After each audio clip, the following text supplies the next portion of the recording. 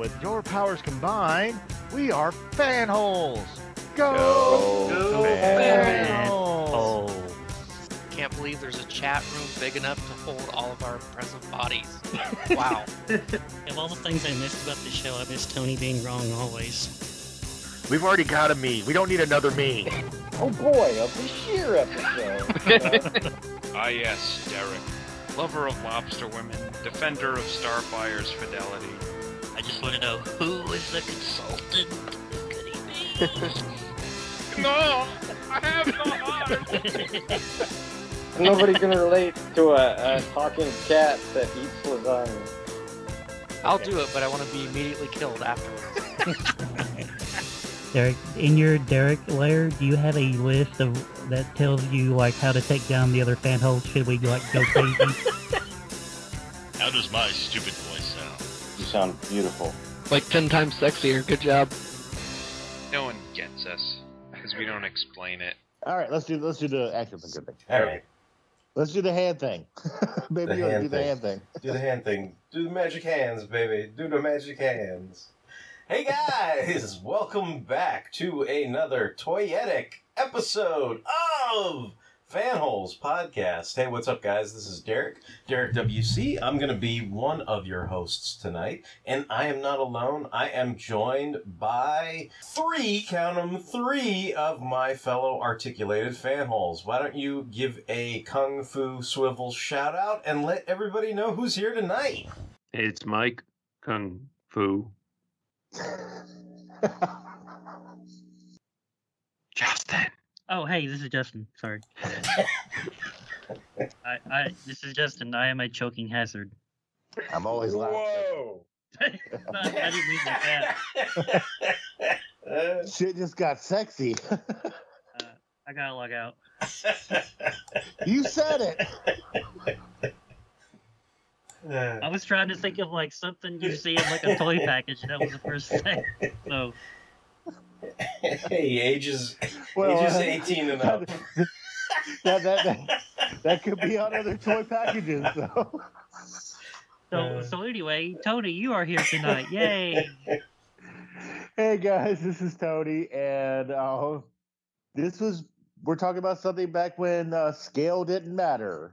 So yeah, so this is what we're going to be talking about tonight. Basically, I kind of proposed this idea. I thought it might be kind of fun. Just to give some background, this is basically like using your toy imagination. Like, that's kind of the topic of tonight's show. And basically, we're going to go over our top 5 toys that we used as other intellectual properties. And just to give an example that's not going to impede on anybody's choices, like, one thing I mentioned in the past on other shows was, before I ever had a Hall of Justice for the Superpowers, I actually never had a Hall of Justice for the Superpowers collection until I was an adult. So I used the Indiana Jones and the Temple of Doom lunchbox as my Hall of Justice. So that's essentially what we're doing tonight, except it's toys with other toys, basically. So, you use toy X as toy Y, and you just kind of make do with it because you're using your imagination, or maybe they never made that toy or something like that. So that's essentially what we're going to be talking about. And all of us here, we kind of, racked our brains and picked some different examples. And I guess I'll kick it off, and then we'll kind of go around the Skype circle and everything and talk about everything. But I guess we'll start off with my number 5. So for me, and I kind of gave everybody some reference, and hopefully maybe we'll put some of these references in the show notes if everybody wants to follow along. But basically, like, my first pick is going to be Transformers related.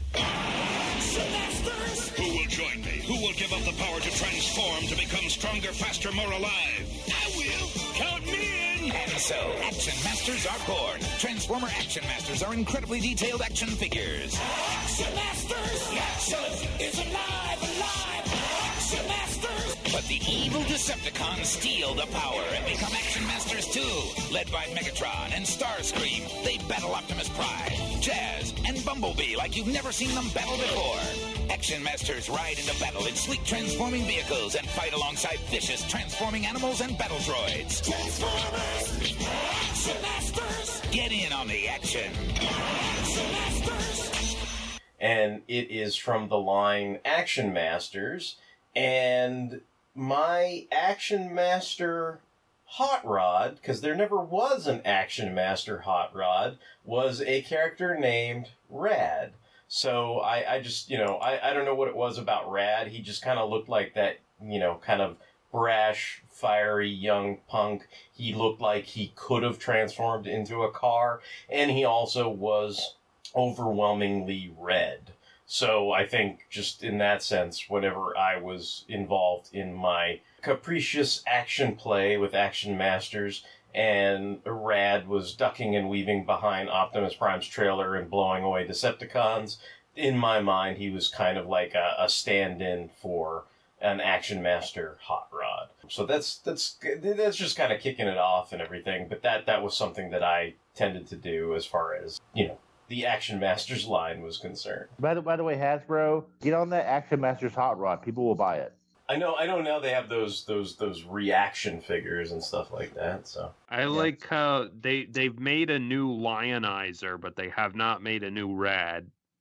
Yeah, what's up with that? Right?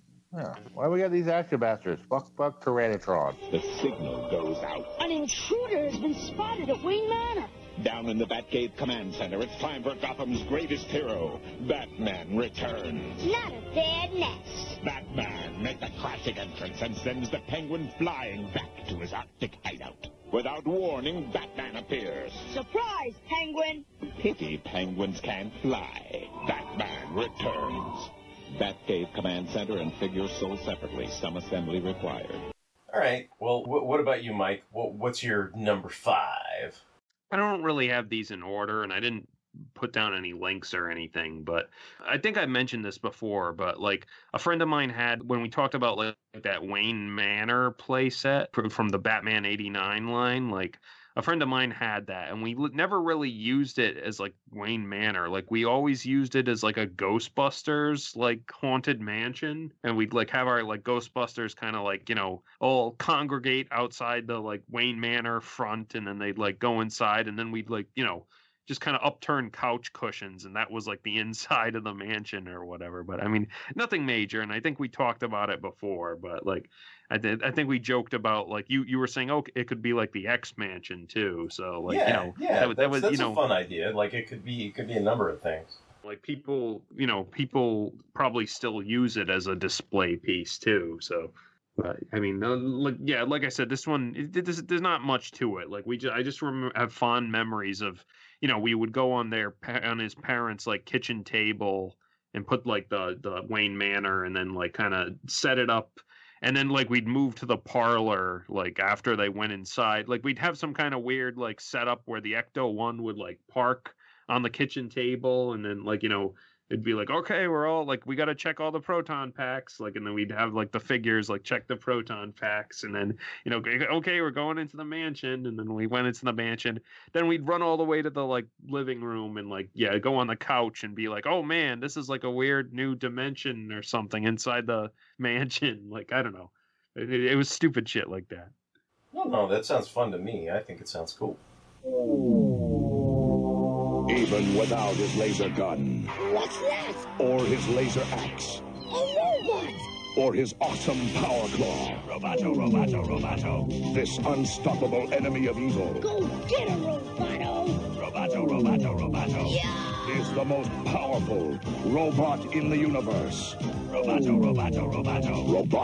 New from the Masters of the Universe collection. Other action figures each sold separately from Mattel. What about you, Tony? You got a number 5 for us? Yeah, kind of basic. Back in the day, G.I. Joe and Star Wars were really big in the comics, and the cartoon, especially G.I. Joe, would have big robots fight the various good guys. And in Star Wars, we didn't really have a lot of big robots back then. We had your AT-STs and we had your AT-AT walkers, but they showed like, destroyer droid. And G.I. Joe, we had like in the comics, Cobra would implement these giant robots. So He-Man's Roboto figure for me was the big robot.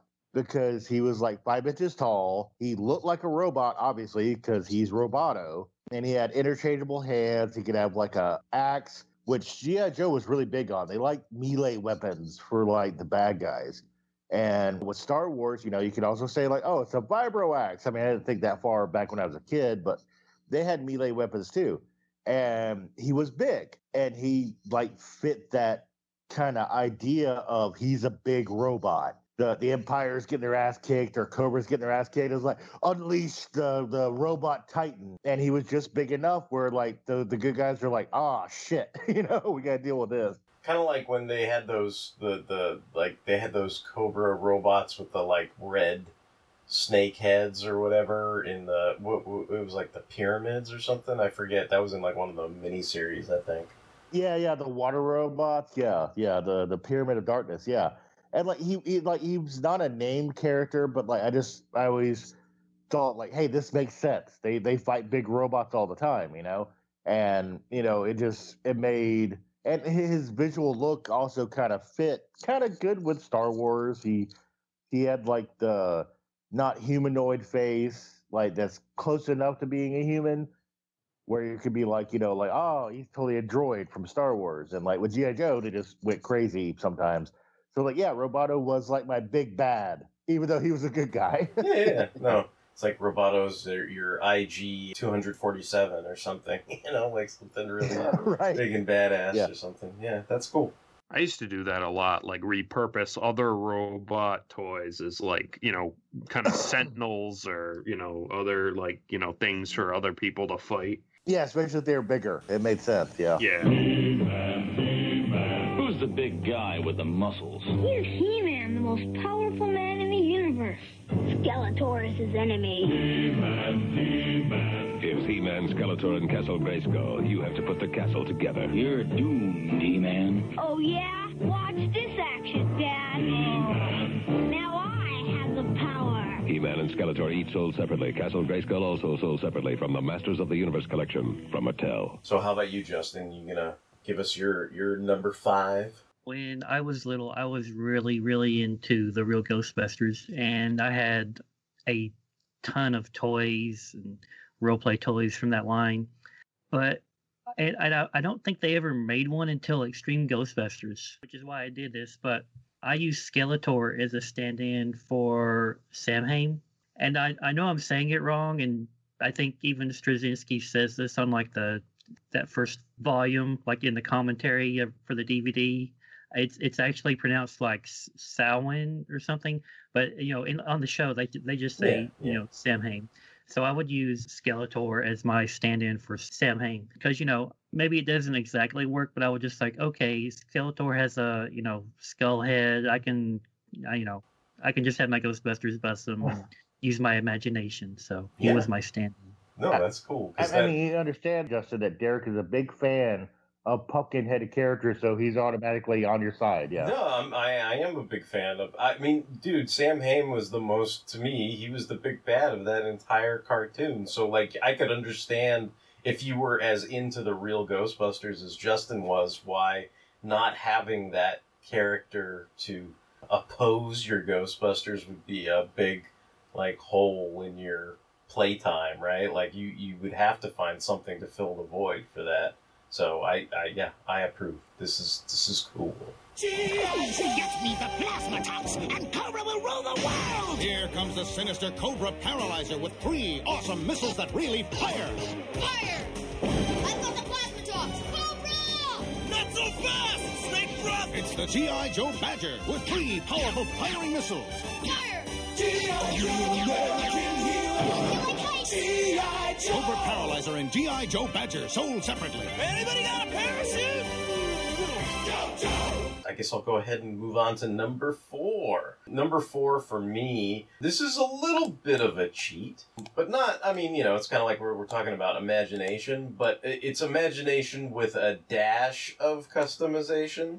So, and I also think it's got a strong sense of irony. So, I oftentimes would use and customize G.I. Joe figures as like either superhero characters. Like a lot of times I would unscrew the backs and swap parts and, kind of either add decals or paint things and destroy them just to make like certain figures and stuff like that. And in this case, I didn't really do any major modifications to this figure, but it's a G.I. Joe figure. It's from one of the later, I guess, waves of G.I. Joe, but it's one of the, I guess, former October Guard, and his name is Red Star.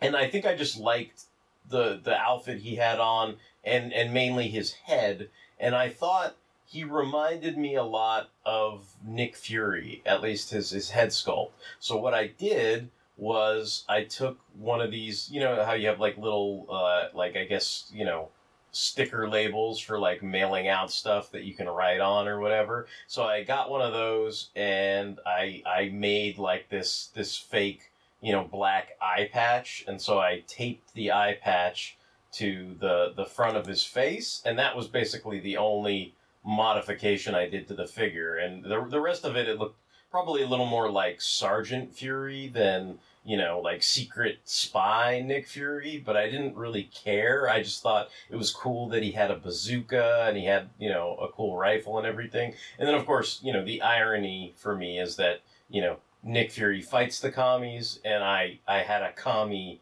as a stand-in Nick Fury. So that was the ironic part of it or whatever. But I do remember often using him. I don't know if I can convert this video or not, but I'm pretty sure I made like these goofy videos where different characters, different toy lines were fighting with different toy lines, and I'm pretty sure in one of them, the main reason why I used him was because I needed Nick Fury to like give the heroes the standard marching orders, and I think this was, this Red Star with a stuck on eye patch was the one I ended up using as my stand-in Nick Fury in that little home movie as well. So that was something that came to mind for me.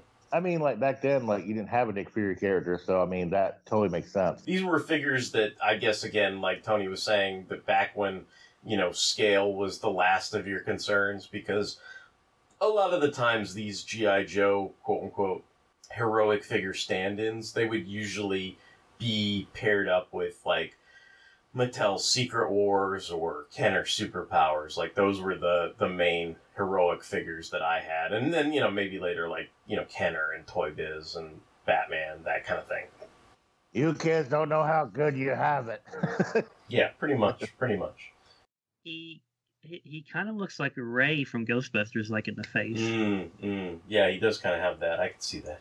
I always took note of like, G.I. Joe's, like the 4-inch ones, like articulation. So like they always probably like were a fun like play pattern, for me. Like I think I can't remember any specific examples, but any G.I. Joes I had probably got used as like other things like eventually. I think that later wave too, like I know, like as the Joes kept getting made further and further, it was like, less and less, like basically if you look at, say, the first series of G.I. Joe, they all kind of had, green, army outfits and everything, and it looked pretty like realistic per se, right? But then the further you get away from it, it's like Captain Gridiron has his exploding fucking, footballs and all this other shit, right? Where you're like, hey, this is kind of a little more outlandish and everything. But the one thing Big Boa, the boxing cobra. Right. You have all this kind of stuff. The one thing I liked about this line of figures was all of them came with these spring-loaded, like, bazookas and cannons and things like that. Like, I guess I dug the hell out of those spring-loaded things at the time because I thought those were super cool. And I liked the fact that Red Star came with this, where it was like you could, launch it. I mean, I think that bazooka, like, I got a lot more use out of the bazooka than I ever did out of the Red Star, because I thought the bazooka was just cool because it actually, had a spring-loaded, missile that came out of it and everything. And I just thought it was, like, the coolest thing ever. I am 1 year older than you, Derek, and I hated those as a kid because I had just gotten too old for them. But that is a bias. That is a kid who has just gotten out of toys and he's like, "Oh, this isn't my GI Joe." That whole mindset. But as a kid, they were fucking awesome. Like we were just joking earlier before we get on the podcast. Like the polar battle bear, weapons do not shoot. Like no, weapons do shoot now. Yeah, weapons do shoot. And then it's funny though, like we're not that disparate in age. I mean, I think you were saying you were too old and getting out of toys, and I had done that maybe a little earlier than you, but then said, fuck this. I said, fuck this shit. And I went back. Like, that's why I was buying this line of Joes and those Action Masters. Cause at that point, I think I should have been like probably, trying to date girls and maybe do driver's permits and shit like that. But at the same time, I was kind of like, but these toys are cool too. Like, so, whatever. So yeah, my hiatus for toys was longer than yours. I was trying to get boobs and trying to like be cool and try to date girls. But on the same side, at least yours was a cool GI Joe. My first return to the toy foray, and Mike's gonna laugh at me, was Beast Wars Retracts. Yeah, not a good figure. But I saw him, I was like, oh, he's a pill bug. I'm back into toys. I don't know why. Not a good Beast Wars figure. So at least you got a good figure to come back to, Derek. I'll give you that. Do you guys, speaking, I guess I'll stay on the G.I. Joe track too. Like, do you guys remember the General? Get G.I. Joe down! Super tough G.I. Joe General, a huge mobile battle fortress with working lights and electronic battlefield sounds. Launch the battlecopter! The General has a giant cannon that really fires. Fire! Fire! Fire again! With lights and electronic battlefield sounds, the gigantic General will crush Cobra. G.I. Joe General comes with everything you see here. You put it together, batteries not included, other figures and vehicles sold separately. Oh, that big ass, kind of base, but kind of it's like tank. a big giant rolling base. Yeah, that might have been one of the biggest toys I've ever received. Like my aunt bought it for me for one Christmas, and I wasn't even huge into GI Joe, but I was thrilled to have it because it was a massive friggin' toy. So I got that.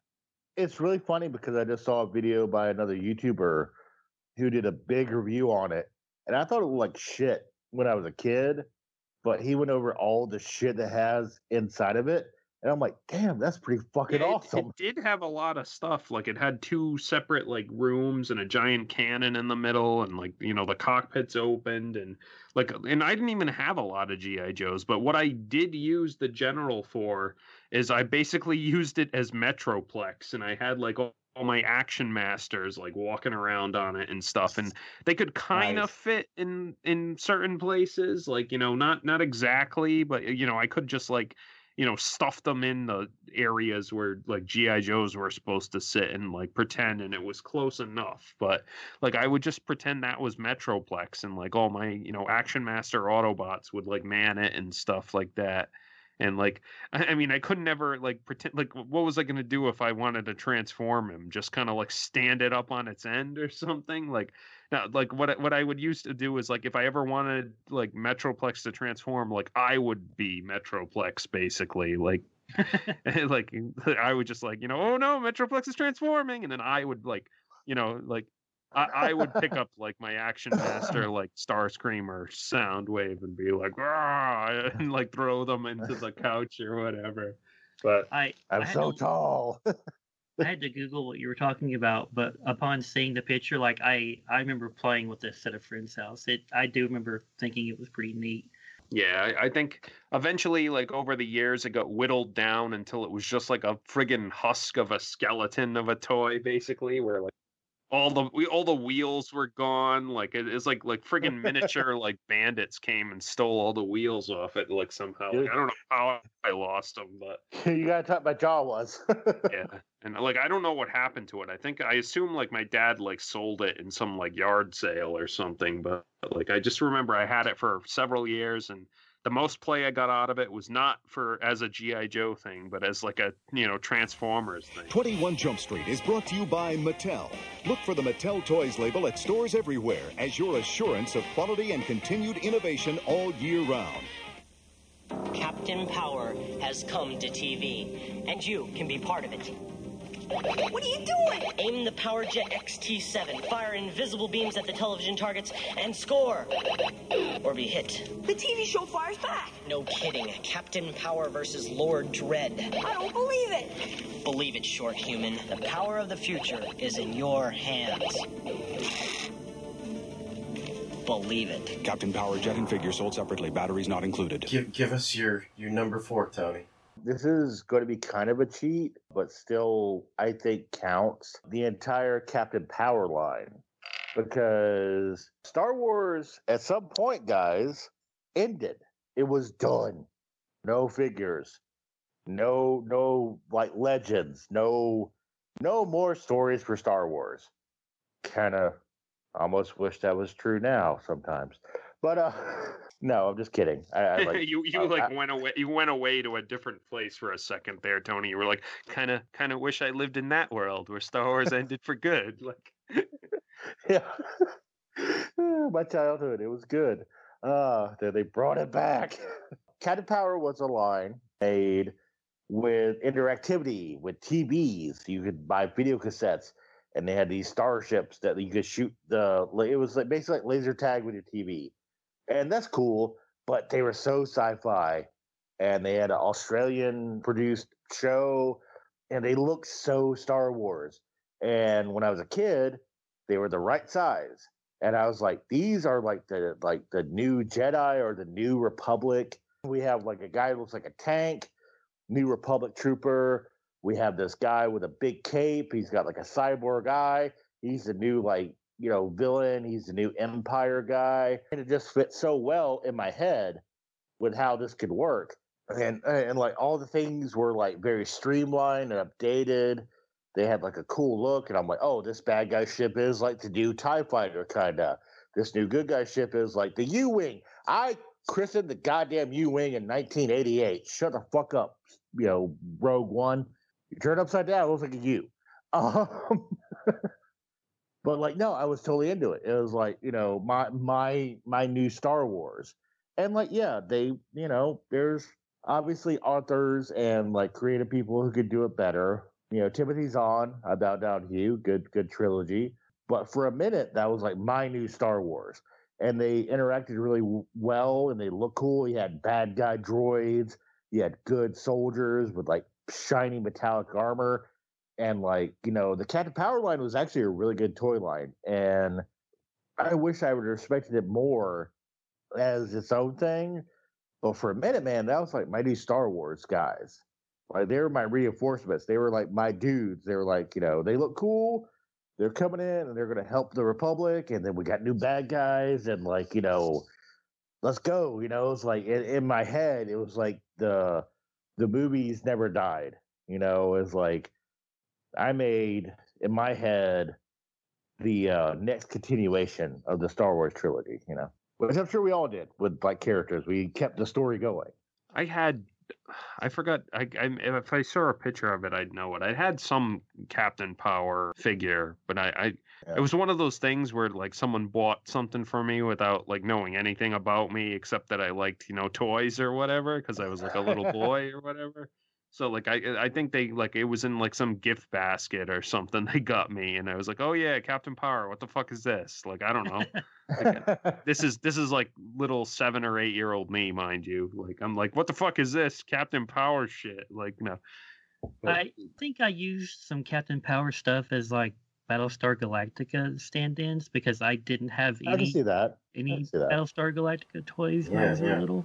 Yeah, I can see that because they have like they had that vac kind of shine to them and everything. Mm-hmm. Like that kind of reminds me of the way the Cylons were mocked up for the old line for that. But it's funny. I remember being fascinated by the TV show, but like I don't think I think maybe this is capturing a point in time where you know how Tony said, oh, he was too old for toys or whatever. Like, and I know this is an older line than the lines we were talking about before, the different waves. But I think that was in my period of I'm too old to buy, or I was trying to, it was like I saw it, I thought it looked cool, but I avoided the quote unquote temptation to get caught up in the toy aspect of it. But what's funny about it was, I think I forget when they came out, but I was just looking up on my DVD shelf, but like I think maybe it was Shop Factory or somebody, but there's a DVD set of like all the episodes, and I remember I like devoured all those. Like I want to say like JMS wrote a bunch of them just like for the Ghostbusters cartoon, but like I just remember I remember thinking like those were all pretty awesome. It wasn't the greatest show in the world, but it was pretty fucking competently done. It had a good story. It was pretty enjoyable. Yeah. I think I also used Forlom as like a super Cylon when I was playing. Okay. Nice. Yeah, I can see that. Yeah. No, Galvatron, we do have Target Master Transformers. Target Master Transformers, transform out of one. Target Master Transformers, much more than meets the eye. That's right. Each one becomes two. Target Master Autobots and Decepticons sold separately from Hasbro. Well, aside from using Forlom as a Super Cylon, do you have a number 4 for us? I do, and this is a joke Mike has made on many occasions. He's like, everyone had a Crosshairs, everyone. And it's true because I had a Crosshairs. And most of the Transformers I had when I was little, they were small guys like Bumblebee, Warpath, Cosmos, the mini bots, that kind of thing. Crosshairs was probably the largest Transformer I owned as a kid. And, Crosshairs, he's not a big Transformer at all, But anyway, since he was the biggest Transformer I had, he would usually be my Optimus or Rodimus, depending on how I felt. Like it was just kind of interchangeable. So I would have all my little Transformers, lined up and ready for action, and then I'd bring in, Crosshairs, like dramatically, like in a commercial. It's like he comes flying in, he's in the palm of my hand, he's like, Optimus Prime, we're gonna roll out. And so I'd, sit there and spend like 5 minutes or less transforming everyone, and I'd roll everyone out. I mean, Crosshairs did have that color scheme. He did. Yeah. Yeah, he was red and blue. I think that's why he stood in more for Optimus as opposed to Rodimus. I mean, I'm like Derek. I always liked Rodimus a lot, and he would sometimes Crosshairs would be Rodimus, but I think because of the color scheme, I was more inclined to have him pretend to be Optimus. Yeah, I think it goes to his design, because everybody said, we all had Crosshairs, but it was because he was a fun toy. Like we saw it and we're like, I'm gonna buy that. I think that also kind of reminds me, and Mike will remember this too, but it reminds me of Tom Scioli, like using Road King as Optimus, because he's also, red and blue type thing, like that they made that whole GoBot to Road Ranger? Road Ranger, yeah. So like that color scheme for Crosshairs, like I can see that being similar to Road Ranger from GoBots, like if you're going to go down that route. See, I had a Crosshairs too, and I got him from a friend, like, who didn't want him anymore or whatever. And like I didn't substitute him for anyone. Like I knew he was Crosshairs because I had like the universe profile or whatever, and I'm like, oh yeah, that's that guy. But like it was funny because like he was the only like 4th season guy that I had, so it was kind of like, and he was huge compared to some of the Action Masters and stuff. But once I got like the G2 toys, like I could like have a better scale with people. But it would just be funny because it would be like a bunch of like season 1 characters like Optimus, Sideswipe, Jazz, or whatever standing around, and then Crosshairs like was there too. Like, and he was like, I don't know where the rest of the Target Masters are, but I'm here. Like. Yeah, then the Optimus would be like, yeah, thanks, Crosshairs, like, whatever, like, but, Crosshairs like Eeyore in the Autobots, where he's like, thanks for noticing me. Were they all jealous because of the scale though? They're like, God, why is he so tall? Yeah, he was big. Yeah, I think I just like I didn't know really anything about him, even though like I think I read his universe profile. But since he was like big, I was like, oh well, he's like a strong guy or something. But You didn't know he was like the Transformers Ronald Reagan or whatever? yeah, what's all the hubbub, bub? Yeah. Well, I mean, it's like his tech specs is he hates shooting without knowing if he's going to hit. He's like the Autobots, like munitions, like Nazi. Yeah, he's like super careful. Yeah, like don't shoot if you can't hit nothing. You know, it is like like I do feel like it's a thing that like Crosshairs like was super like. Does that make Misfire his like arch nemesis? Yeah, I guess so because Misfire is like super wasteful. Yeah. Yeah.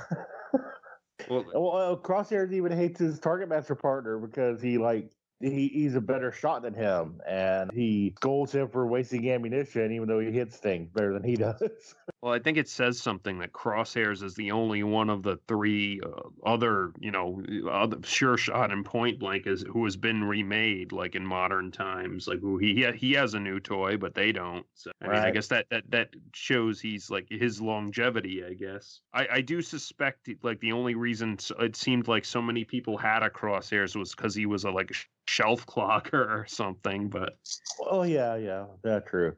But he does have the best Target Master name, Peacemaker. That was his name, right?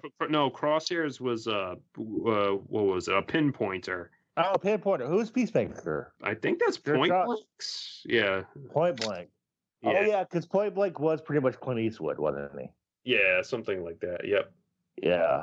Which is funny because Crosshairs was Clint Eastwood in the cartoon. Yeah, he sounded like him, or Derek said, like Ronald Reagan. But it might give us the edge if the Decepticons did return.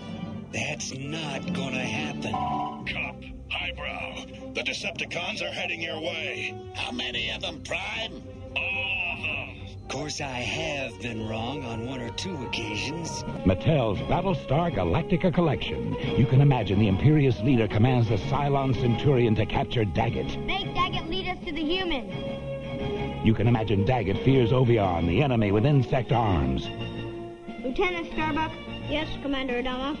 Prepare for secret mission. Each figure sold separately. Daggett, Imperious leaders, Cylon Centurion, and Ovion. Each figure sold separately, not for use with other Battlestar Galactica toys. New from Mattel. So I'm gonna keep the Cylon train running here when I go into my number 3. This guy here is the Battlestar Galactica Cylon from Mattel, and this, of course, just to give the context again, this was during a time when all we had were Mattel's Secret Wars figures, and I had my Secret Wars figures, from that line, like Dr. Doom and Kang and Baron Zemo and Doc Ock and Magneto and stuff like that. And on the good guy side, you had Spider-Man and Cap and Wolverine and Iron Man, and then, you'd throw in, like for me, the Mego Hulk was constantly hanging on the pegs in Toys R Us. So I got a Mego Hulk, and that ties into the whole I didn't care about scale stuff, because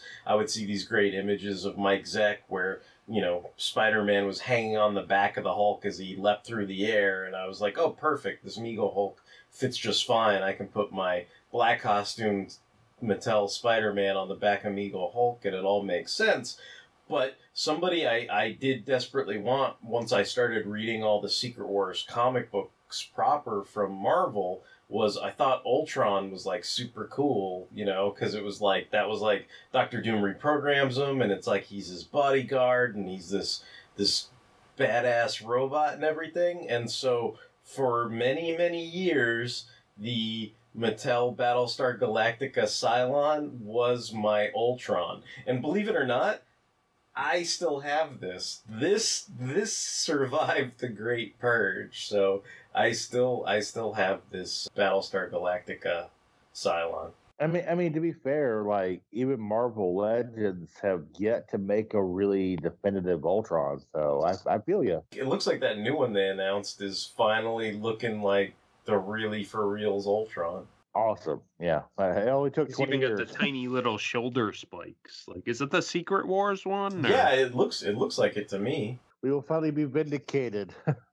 I can get rid of those 5 other Ultrons that I bought in the meantime. Derek, we both know that if I had that figure, I would just use him as Cyclops. He has a red visor. That's all I need.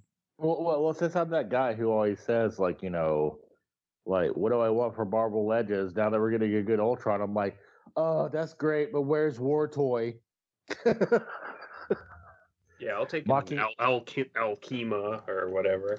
Yeah, give me my Mockingbird Ultron. God damn it. We're getting a Jocasta soon, or I think she's already. No, we already have her. She's at the store. Yeah, I had to buy her. God damn it. That line came out when I had no money. I was like going through Walmart and I was like, oh, the new wave is out here at Walmart. Thanks. Appreciate it. Assholes. Because I kind of want a Jocasta because I have Machine Man. I'm like, Jocasta Machine Man. Because you know what? Low key, Jocasta loves Machine Man. I mean, yeah, Low key? Derek, What's up? did you ever get any of those Battlestar Galactica toys they made in like the mid to late 90s? Trendmasters. No, but I know which ones I know which ones you're talking about, but no, I never did. I still have my Cylon and Viper somewhere in storage. They were pretty neat. They don't look bad, Justin. They don't. They look pretty good. Yeah. Yeah. I just remember like walking into, I think, Kmart one day, look at toys, and I was like, Battlestar Galactica, what? And I was like, I was confused because, I was like, but there's no, I mean, I knew it at that point, if you saw something in a toy store, it meant that there was probably going to be something coming, like a TV show or a movie or something. And I was like, but this doesn't have anything new. Did that come out like around the same time as the Maximum Press comics, or? I don't think so. know, actually. I think so. That would make sense, but I just remember being confused. But then I was like, well, this is still cool, and I eventually got a Cylon and the Viper, and I think I was expecting, a movie or a TV show. Yeah, it was definitely before the sci-fi show. Yeah, definitely. Yeah. Oh yeah, that miniseries wasn't until what, 2004 or something. Yeah, that was way off. Yeah. Yeah. Yeah, this was like a nostalgia grab, definitely. Crash into the digital world. Servo, look out! Megavirus monsters! Xenon, samurais with Servo to become superhuman samurai synchro. Way to fry us, circuits! Servo, they're back! Drago, samurais with Servo to become superhuman samurai Formo! That Megavirus monster is micronized! Deluxe Servo, Deluxe Drago, and Deluxe Xenon. Samurais, for your protection. Superhuman samurai! Cyber Squad! So what about you, Mike? You got a number 3 for us? Yeah, this is kind of a multiple ones, but like when I started to get into anime and stuff, like hardcore, and was like, borrowing and watching like, manga entertainment VHSs and whatever, I would use Servo or Gridman, like from Superhuman Samurai Cyber Squad, as the Guyver, basically. Because I thought, there's a shared lineage of like, sort of Ultraman like influence there. So like I would use Servo as my Guyver because there wasn't a Guyver action figure basically. So he does have that turbine headpiece. Yeah, he's got the little like dot on his head. So like I was like, oh yeah, that's just like the control medal on the Guyver. And, he's got sort of the panels on his chest that, like, you could pretend were, like, the Mega Smasher and stuff. And, like, that I would do that. And then, did you guys remember when they did that manga-inspired, like, Spawn line? Oh, I had all those. Yeah. Like I bought a bunch of those, and like I had the Freak or whatever. Yeah, but like since I had read, like I knew who Spawn was, and I read Spawn, but I didn't use, like, what I would do was I took the main Spawn mech and I pretended like I made up my own kind of like mecha anime story and stuff, and like the manga Spawn was like the main mecha of like that story, and I don't remember specifics about it, but it would be a thing where manga Spawn would like go in a city and fight like manga Freak and manga Beast and like all those like manga inspired Spawn guys that I had. So and I don't remember what the story was, and I don't think I even had like any kind of avatar for like who the pilot was or anything. Like I just kind of imagine like stuff about Big that. robots. Yeah, exactly. So, and like Spawn would like summon his like giant samurai sword down like it was a Megazord sword and stuff, and like they would, fight in a made up city in my imagination and stuff. So that sounds like something you need to like pitch to Todd McFarlane like now. Yeah, he'll draw it. Like, he'll sell some books. Or get somebody to draw it. Yeah. Get Ken Lashley or Angel Medina to draw it. That sounds bitchin', actually. Yeah, because I mean, well, that manga Spawn did have like he was bulked up. He was very 90s, but he did have a Gundam flavor. He did have a Gundam flavor to him. Yeah. And I mean, back and that was like the late 90s and stuff, and there weren't any like the manga and like anime were just kind of breaking into like my like area, I guess, or like my circle of friends and stuff, and there weren't really any anime or manga like inspired toys like specifically that unless you like knew where to like import them from or whatever. So I just kind of had to, when I wanted to play with something like that, I kind of had to use my imagination and stuff. I got a lot of use out of, I think it was Manga Freak. Like he had like six. He was kind of like yellowish green. I don't know. Like he had a repaint. He had 2 repaints. Yeah, they I know they repainted everything from that line. Yeah. But I had like the tan yellowish one, and he had like 6 arms, and he was really well detailed, and he was had, a like good chainsaws and buzzsaws. Yeah, he had and 6 shit. arms. Yeah. One was like a whip arm, one was a claw, one was a buzz saw. And like he just had a lot of playability, and like you could use him as a monster for anything. Like I think I had like my Spider-Man figures and my X-Men figures fight him as some kind of weird, like he could, I mean, if I don't think I knew about the character then, but he could have been a good like Cameron Hodge like stand-in or something. Like he just had that really elongated neck with wires coming out of it. So like from Extinction Agenda or whatever, yeah. Yeah, yep, stuff. He did have a human face, yeah. Yeah, so he would have like, but I remember like I think I might still have him somewhere. Like I got rid of a lot of else, but I think like I liked it so much that I like held on to it. Like I feel like if I ever did like a photo comic or something, it would be a good like alien stand-in like monster that like some bounty hunter could hunt down and kill or something like so. So how's the lawsuit going? Yeah, I know, right? It sounds like you made Pacific Rim before Guillermo Toro. Yep. I made it all in my parlor when I was like 12 years old or whatever. Yep. They stole my idea. They stole my Pacific Rim. I'm like Shogun Warriors had their idea stolen by Pacific Rim long before any of us did. So facts, true. Yeah, but like I said, back then you kind of, especially if you wanted toys of like an anime or a manga, like you had to kind of use your imagination or like kind of like look up where you could like import some of this shit. Like I would have killed when I was that age to have like actual like Dragon Ball toys, but they didn't really like release any good ones, at least until I was kind of losing interest in Dragon Ball for a little while. We like back then we had the statues that like had like the arm articulation. Yeah, I bought a bunch of those. Yeah, there was no way you could replicate any of the action from the show with the figures they had. Where they were like, I think they were like some of them. They released a line and they were like golems or something. They were just like they had no articulation. Maybe like stretchy, bendy arms or something. Like there was like the action fighters that were posed. And like one of the arms had like a hollowness to it, and they could fire like a ki blast or a kamehameha, and that was it.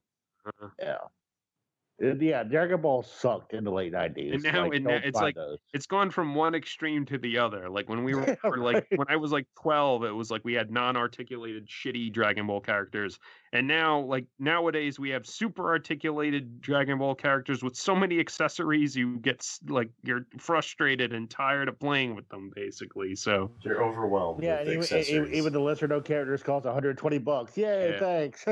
It's like, all right, it's time for Piccolo to like fire a ki blast. Okay, let me just pull out this fist and swap in the key blast in, and then I'll snap the key blast effect to his wrist, and oh damn it fell off. Oh damn it, like his other hand fell off now. Oh damn it, like I kind of miss the old figures. Damn it. I had one of those like low articulation Vegeta figures, and I remember, I'm pretty sure it was just the waist and the arms were the only things you can move. Yeah. But Yeah, they were terrible. Yeah. like I was so excited, like I was just going But I to loved them. Yeah, I loved them. They were like Dragon Ball. Yeah. like I was just going to KB to like goof off and kill time, and I was looking and I was like, what? Like this is Vegeta. What is this? I was like, oh wow, and I was so excited, and I like immediately bought it. And then I wouldn't show my brother because like he's the one who got me into Dragon Ball Z, and he was like, "Oh my gosh!" And we went back looking for another one so he could have his own, but that was like the last one, and he was so mad, and he was like, "I want to play with it." I was like, "I just bought this, like back off." You know what's funny? I think the most articulated figure I had in that era was the a good friend of mine, and you guys are going to be shocked, but a good friend of mine gave me a gift, and he knew I liked Dragon Ball stuff.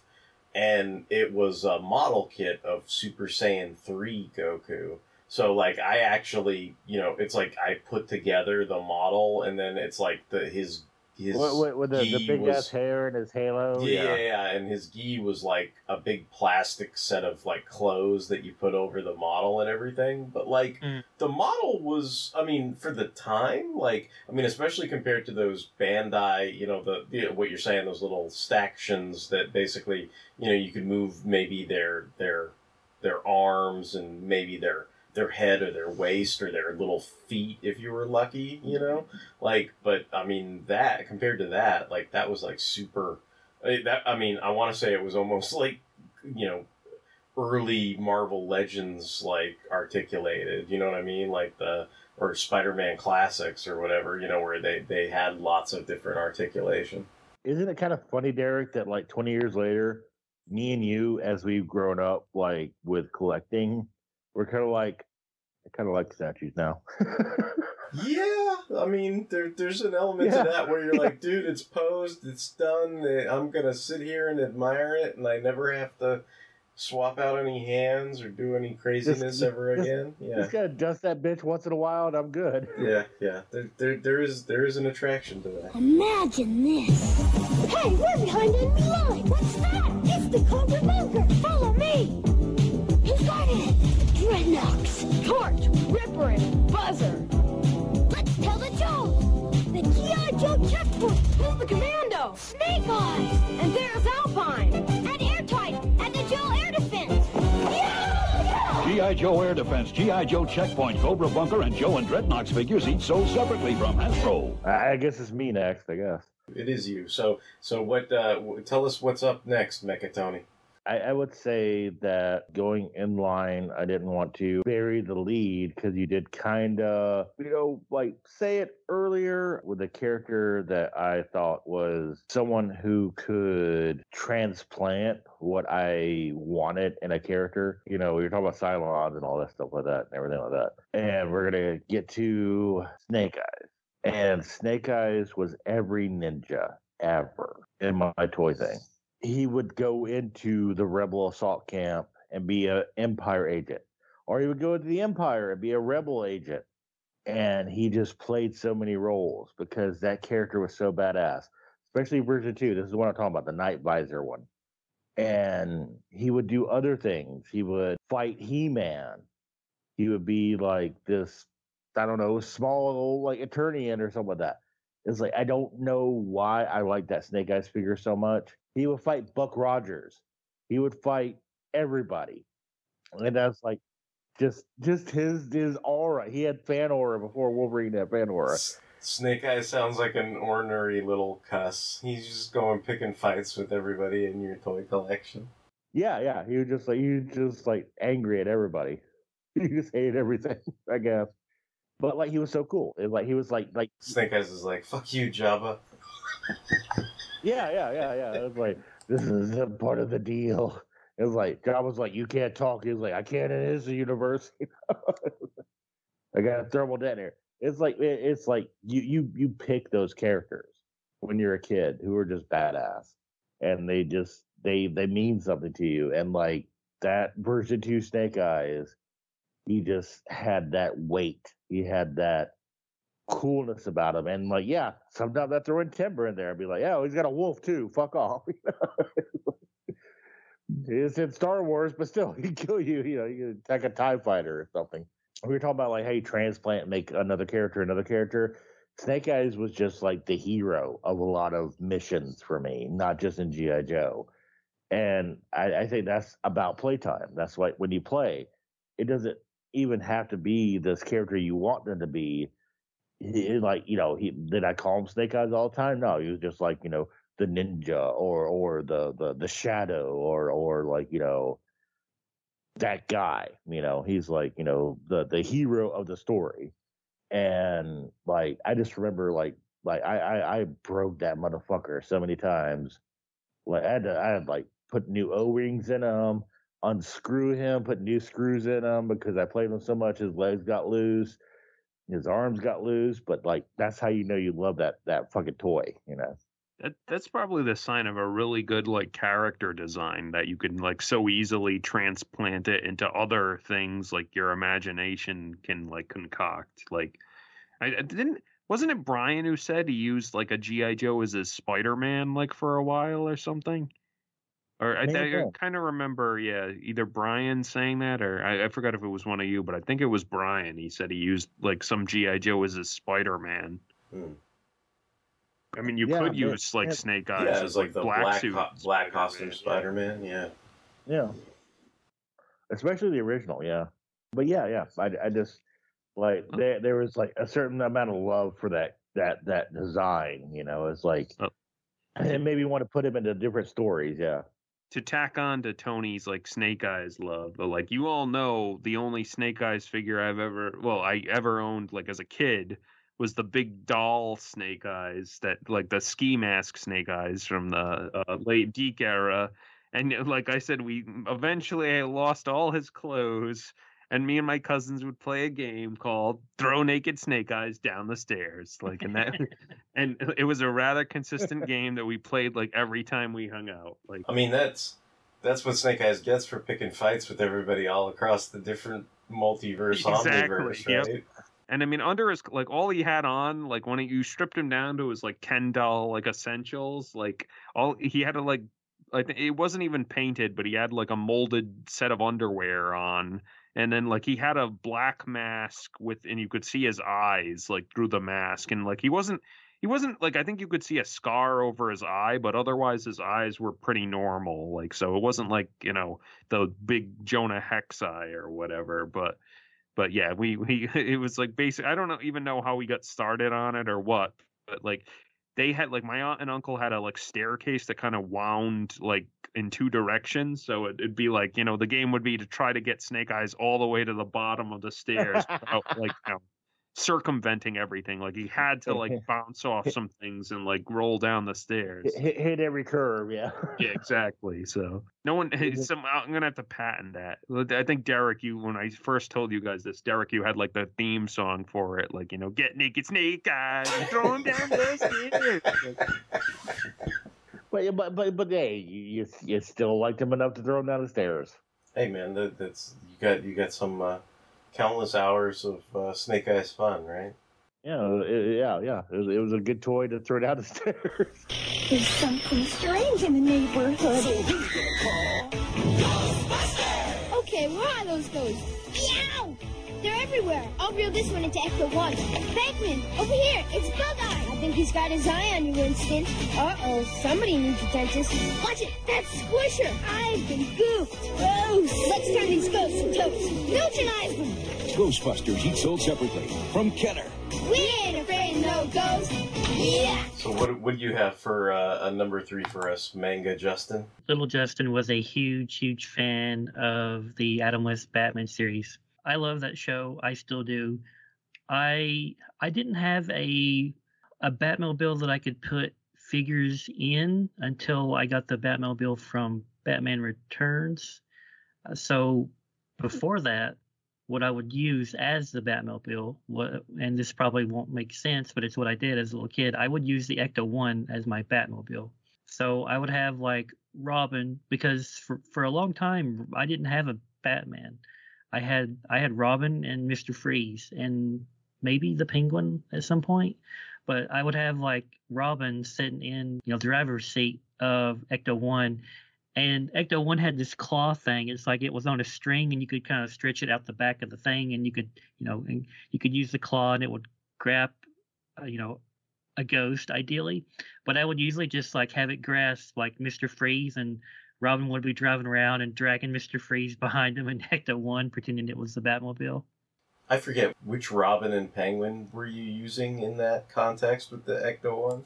The Robin is the one that had like the karate chop Oh, arm. okay, So, okay. and I guess the Penguin from that same series, like the one who had like the colorful umbrella, I guess. Was it the Toy Biz or the superpowers? It was probably Toy Biz. Because the Robin had the actual button, right? You didn't squeeze his legs together for him to do the karate chop. Like that one, you had to like pull it up and press a button in his back. Yeah. And then the Mr. Freeze, like he would actually change colors if you got him cold. So I would usually I would put him in like a cup of water and put it in the freezer, and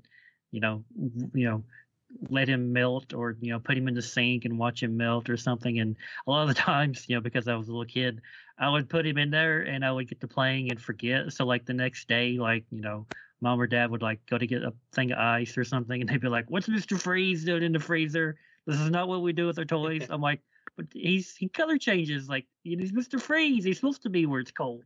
I used to do that, like where I would, and it wouldn't even be like Mr. Freeze. Like sometimes it would be like I'd put Batman in the freezer because Mr. Freezer, or like Mr. Freeze had, I'd put him in like a glass with water, and Mr. Freeze had like frozen him, or you know what I mean, like something like that, where I was trying to establish that there had been some nefarious frozen stuff done or whatever.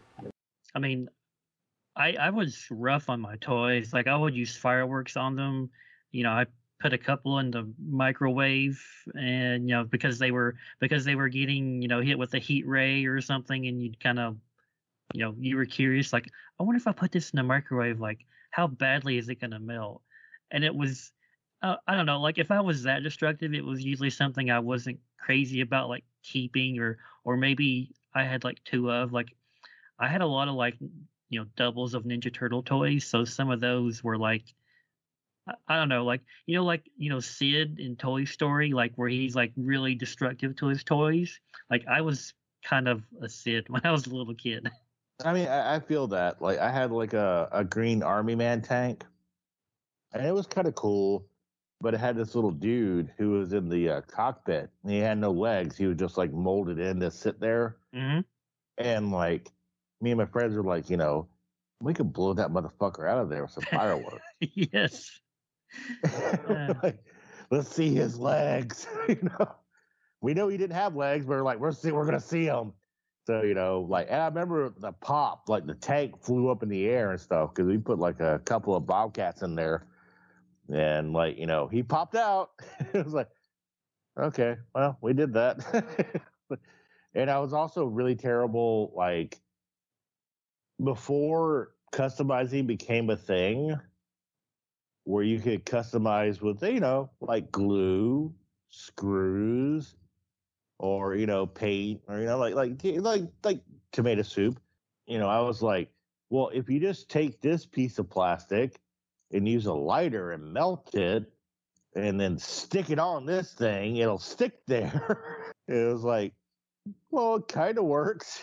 Yeah, I don't know if I was as bad as you, but I was not nice to my toys when I was a kid. Like, and I think that's like a thing. Like when you're a kid, like you don't realize like, oh, these might be worth something someday, because they weren't back then. Yeah, I don't think I realized that. I also don't think I realized the money that was spent on them and that kind of thing. Exactly. Like your parents bought them. That wasn't your money. Yeah. I mean, I set the turtle van on fire, and it pretty much, pretty much the whole back end melted. And later I was like, oh, why did I do that? That was dumb. And then, when it was discovered, I got in trouble for that one, I remember. But I know there was a couple of Transformers I pulled out of a bin one time. This has been years ago. And they had burn marks and scuffing and shit. And I just looked at them and I was like, God, I was such an asshole. Well, going back to Crosshairs, I mean, he definitely didn't survive childhood. Like I remember, like I mean, I was having him fight Skeletor actually, and I don't know why, but I was pretending like Skeletor was like throwing these huge boulders at him, and they were just like really big rocks, like the biggest rock like you could pick up as a kid and throw a little bit. Like that's what I would do. And Crosshairs got hit in the legs one too many times with giant boulders, and his legs completely just, I mean, the plastic was just barely hanging on, and I was like, whoa, like he's actually like messed up. And I think I just kind of pulled a little bit, and his legs came off, and then I was like, oh, I broke it. And then I just took the two pieces and threw them in the pond. Oh, well, he's dead. And then you buried the evidence. Yeah. Murdered Crosshairs, and then you disposed of the body. I always was shocked when people would tell me they, like what, cherry bomb their GI Joes or what. Like I make jokes that I mutilated my GI Joes, but the reason why I say that is I had these giant Folgers coffee cans of GI Joe body parts, and the reason why I had those was because, like I was explaining, I tried to make, like Blue Beetle and Captain Atom. I was trying to make like the JLI out of like GI Joe. So it's like I'd swap pieces together, and inevitably you can take them apart and put them back together again. Yeah. Yeah. Well, but I mean, some of them, like, it was irreparable. Like making Captain Atom. Like, let me put it this way. Like, I took Storm Shadow's legs because they were pure white. I took Sergeant Slaughter's chest because it was like super heroic, and Sergeant Slaughter's arms, and then I put a white like cloth that my mom could stitch a little Captain Atom symbol in on top and tied it with a rubber band. But then I took General Hawk's head because I thought it looked sort of heroic and Captain Atom-y, but I painted General Hawk's head white with like Tester's white enamel, and the two Sergeant Slaughter bicep arms with Tester's white enamel. So even if I wanted to somehow reassemble Hawk and Sergeant Slaughter, like, they were done. Like, that was it. It's like I kind of wish I had photos of like the custom figures, just for like memories, but like, I don't, so it's like, but that's one of those things where it's like, I never actively tried to, I guess murder or kill my toys, but like, I mean, but in trying to be creative, like, some of my creativity could not be, there was no going back, right? So. See, I never destroyed my toys purposely, but I was always losing shit. I don't even know like how I would lose it. Like I would just have it, and then it just wouldn't be there anymore. Like I guess sometimes like I did that by accident. Like I remember my short fuse from G.I. Joe.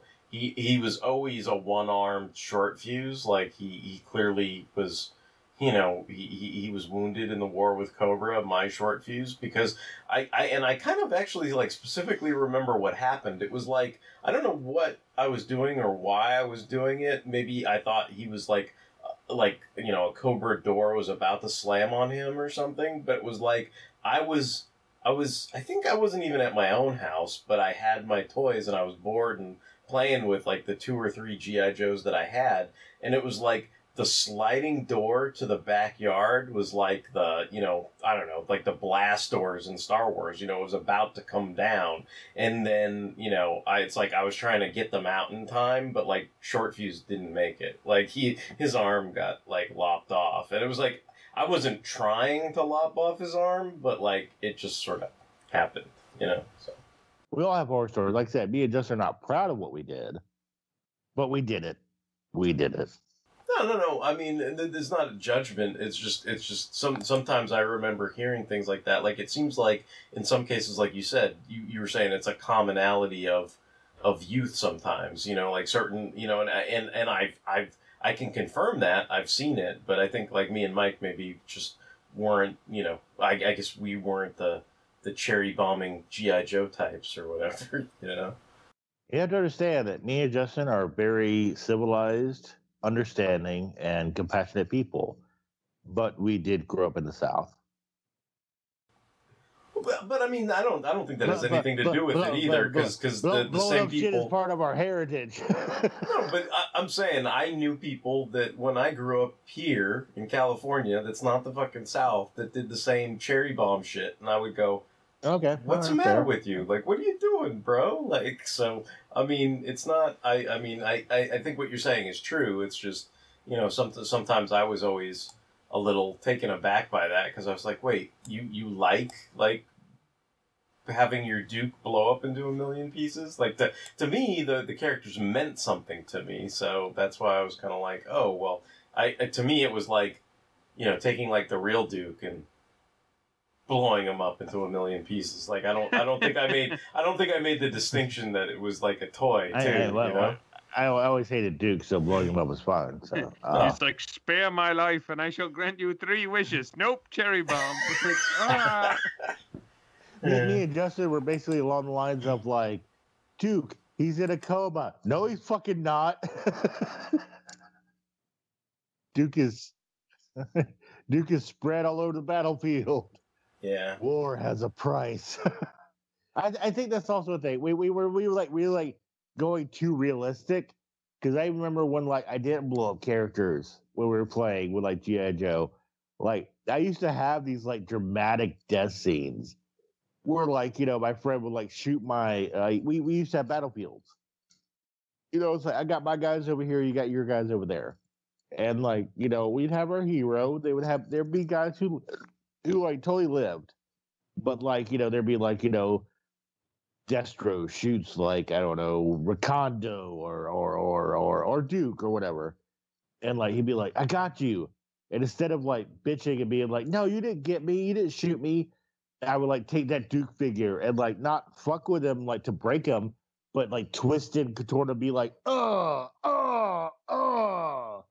on without me. Dramatic death scene, See, maybe it's because I watched that movie, The Boy Who Could Fly, like and it's like I remember like, because that Boy Who Could Fly, like that weirded me out too, because he would play with G.I. Joes, and then when they would die in his imaginary battles, he would bury them in the backyard, and then eventually like Duke died, and he liked Duke, right? And then when the rain came and it started washing away all these Joes in the mud, he was like, Duke, and he's like screaming for fucking Duke. So maybe that's just me, like that. I think that hit home with me, because one, I was like, why are you burying your fucking toys, bro? And then the other thing was like, he's like screaming for Duke or whatever. But like, that's, I don't know, that's kind of what sticks out for me. In the eerie world of deep, dark dungeons, mystery and magic seem real.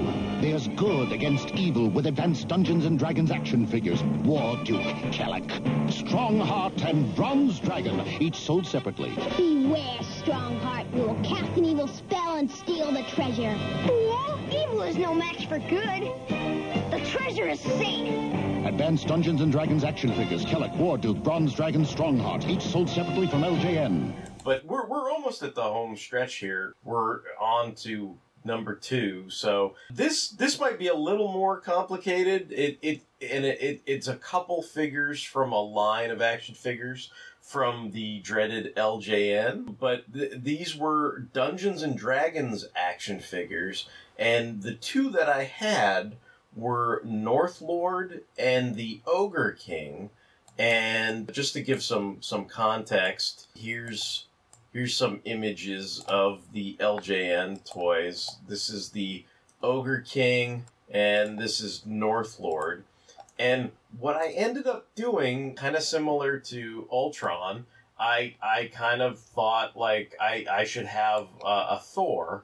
And Northlord, like, I think I gave him like a red cape and everything, but he was pretty much, and I think I might have actually, you talk about toy mutilation, like, I don't think this was mutilation, but I think I was trying to quote unquote customize. So you see how like Northlord, his helmet like obscures the front of his face. Like since it was supposed to be Thor at some point for me, I think I actually took like scissors and like cut out so you could see his face more, so it looked more Thor-like. And the Ogre King is kind of a green, kind of scaly monster type, figure. But for me, that was my Clerk. That was my Super Skrull. So I would have him like run around and be the Super Skrull.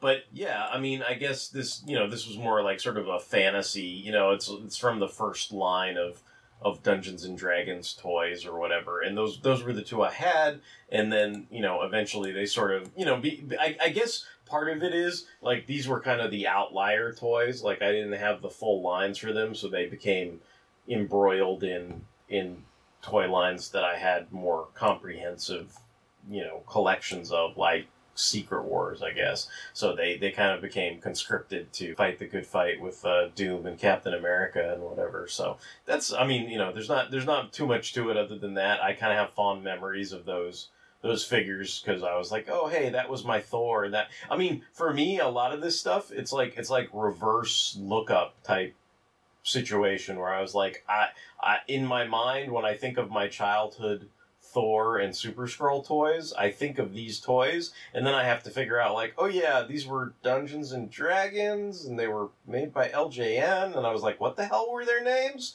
And then I look it up and go, oh, Northlord, oh, the Ogre King. Like, I wouldn't have remembered that from, just memory. Like, I kind of remember these as my Thor and or Ogre King. Yeah, I actually had one of these guys. He was the white character, white armor. You know what I'm talking about? He's got like white armor with red accents. Do you see him in here? Beaumark, maybe? Beaumark, yeah, it was okay. Beaumark. Yeah, kind of cool though. He looks pretty badass. Kind of looks like a Captain Britain. Like I would use him as Captain Britain or something. Yeah, that was a good line. Yeah, I had Beaumark, and yeah, I remember like I think one of the reasons why I bought or I got him was he looked so heroic. He looked like, a badass. Because I believe that, yeah, they had a Strongheart Destroyer, and Strongheart was supposed to be the guy who sold the line. And he was like in one or two episodes of the show. It was all the little fucking teenagers who were like useless. The show was good. It was a good show, but like it always made me mad that I was like, we don't have Kellic, we don't have, Warduke. Why don't we have Warduke? We got Tiamat. We got, what was the main bad guy? Just something. I don't know. It's been a long time since I. Oh yeah, I know who you're talking about though. But he had like the red horn, right? Yeah. And the blue face or something. Yeah. But like, like Northlord is the one you had. Yeah, he looks very Thor. Yeah, he does. He looks like a Norse kind of warrior or whatever, right? Like, and I also think too, because of the 1988 Incredible Hulk Returns, like the Thor on there, because he was capeless and kind of looked more, I don't know, like he had sort of like, brown, wool or cloth or whatever as part of his armored setup. He looked more like, I guess, quote unquote, a less like a superhero and more like a Viking, like that was also applicable to Northlord. What's funny is I just had this weird flash too, talking about how I only remember these characters as Thor and Super Skrull rather than Dungeons and Dragons toys. And there's a character that's not even on my list, but like I probably should have put it as like number one, but it's like, what's funny is there was this toy I used. It's this little plastic green monster. And for years, I used it as Godzilla when I was a kid. And I still have it, too.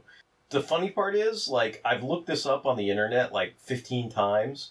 And like, I eventually find out what line it was from. But it's, like, really hard to figure out. And then I always forget, like, what line it originally is from. So, like, there's like, stuff like that where it's, like, to me, that toy is Godzilla. Like, I don't care what the actual, the actual toy line is or whatever, so.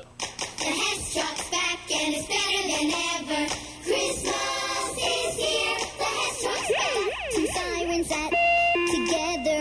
Christmas is here. The Hess truck's back. Hey, those head and tail lights shining.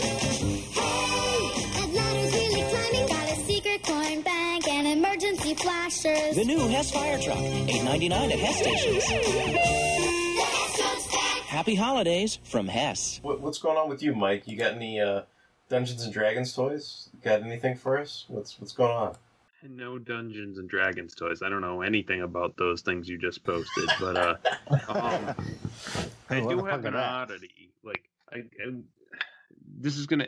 I guess it's more of a game my cousins and me played as kids with something than like an actual toy. But a toy was at the center of it, and like for years and years and years, we played with our action figures, and we played a game we just kind of called Firefighters.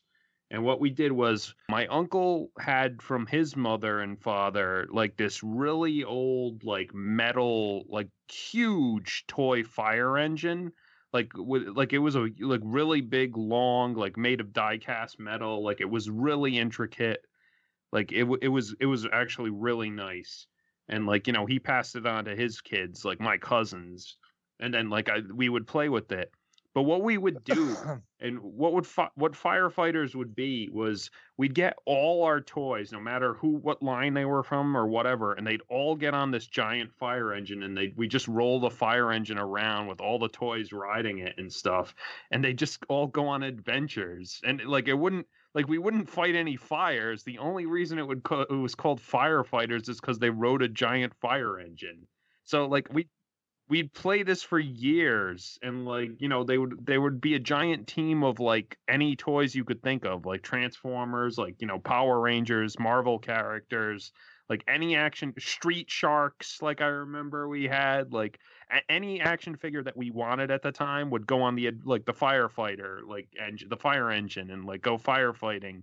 Even though we wouldn't really be firefighting, we would just be, you know, going on weird adventures. This is going to be your like, Grant Morrison like Image Netflix deal comic book where like it's just going to be called Firefighters, and then you won't fight fires, and it'll just be a bunch of like pastiches of like Street Sharks and all these guys getting on the fire truck. Yep, exactly. Yep, and like it got to the point where, like, you know, and my cousins are both younger than me. Like one's 2 years younger and one's like 4 years younger. So they would be playing with like toys long after, well, not even after, but like I was starting to grow up a little more, and like, you know, I still had toys, but like maybe it would be considered a little more childish for me to play with them. But like I would still play with them like every time. And it got to the point where it was like 1998, and it was like Beast Wars Transmetals were out, and like we'd have like Transmetal Optimus and Megatron on the fire engine too, like going on an adventure.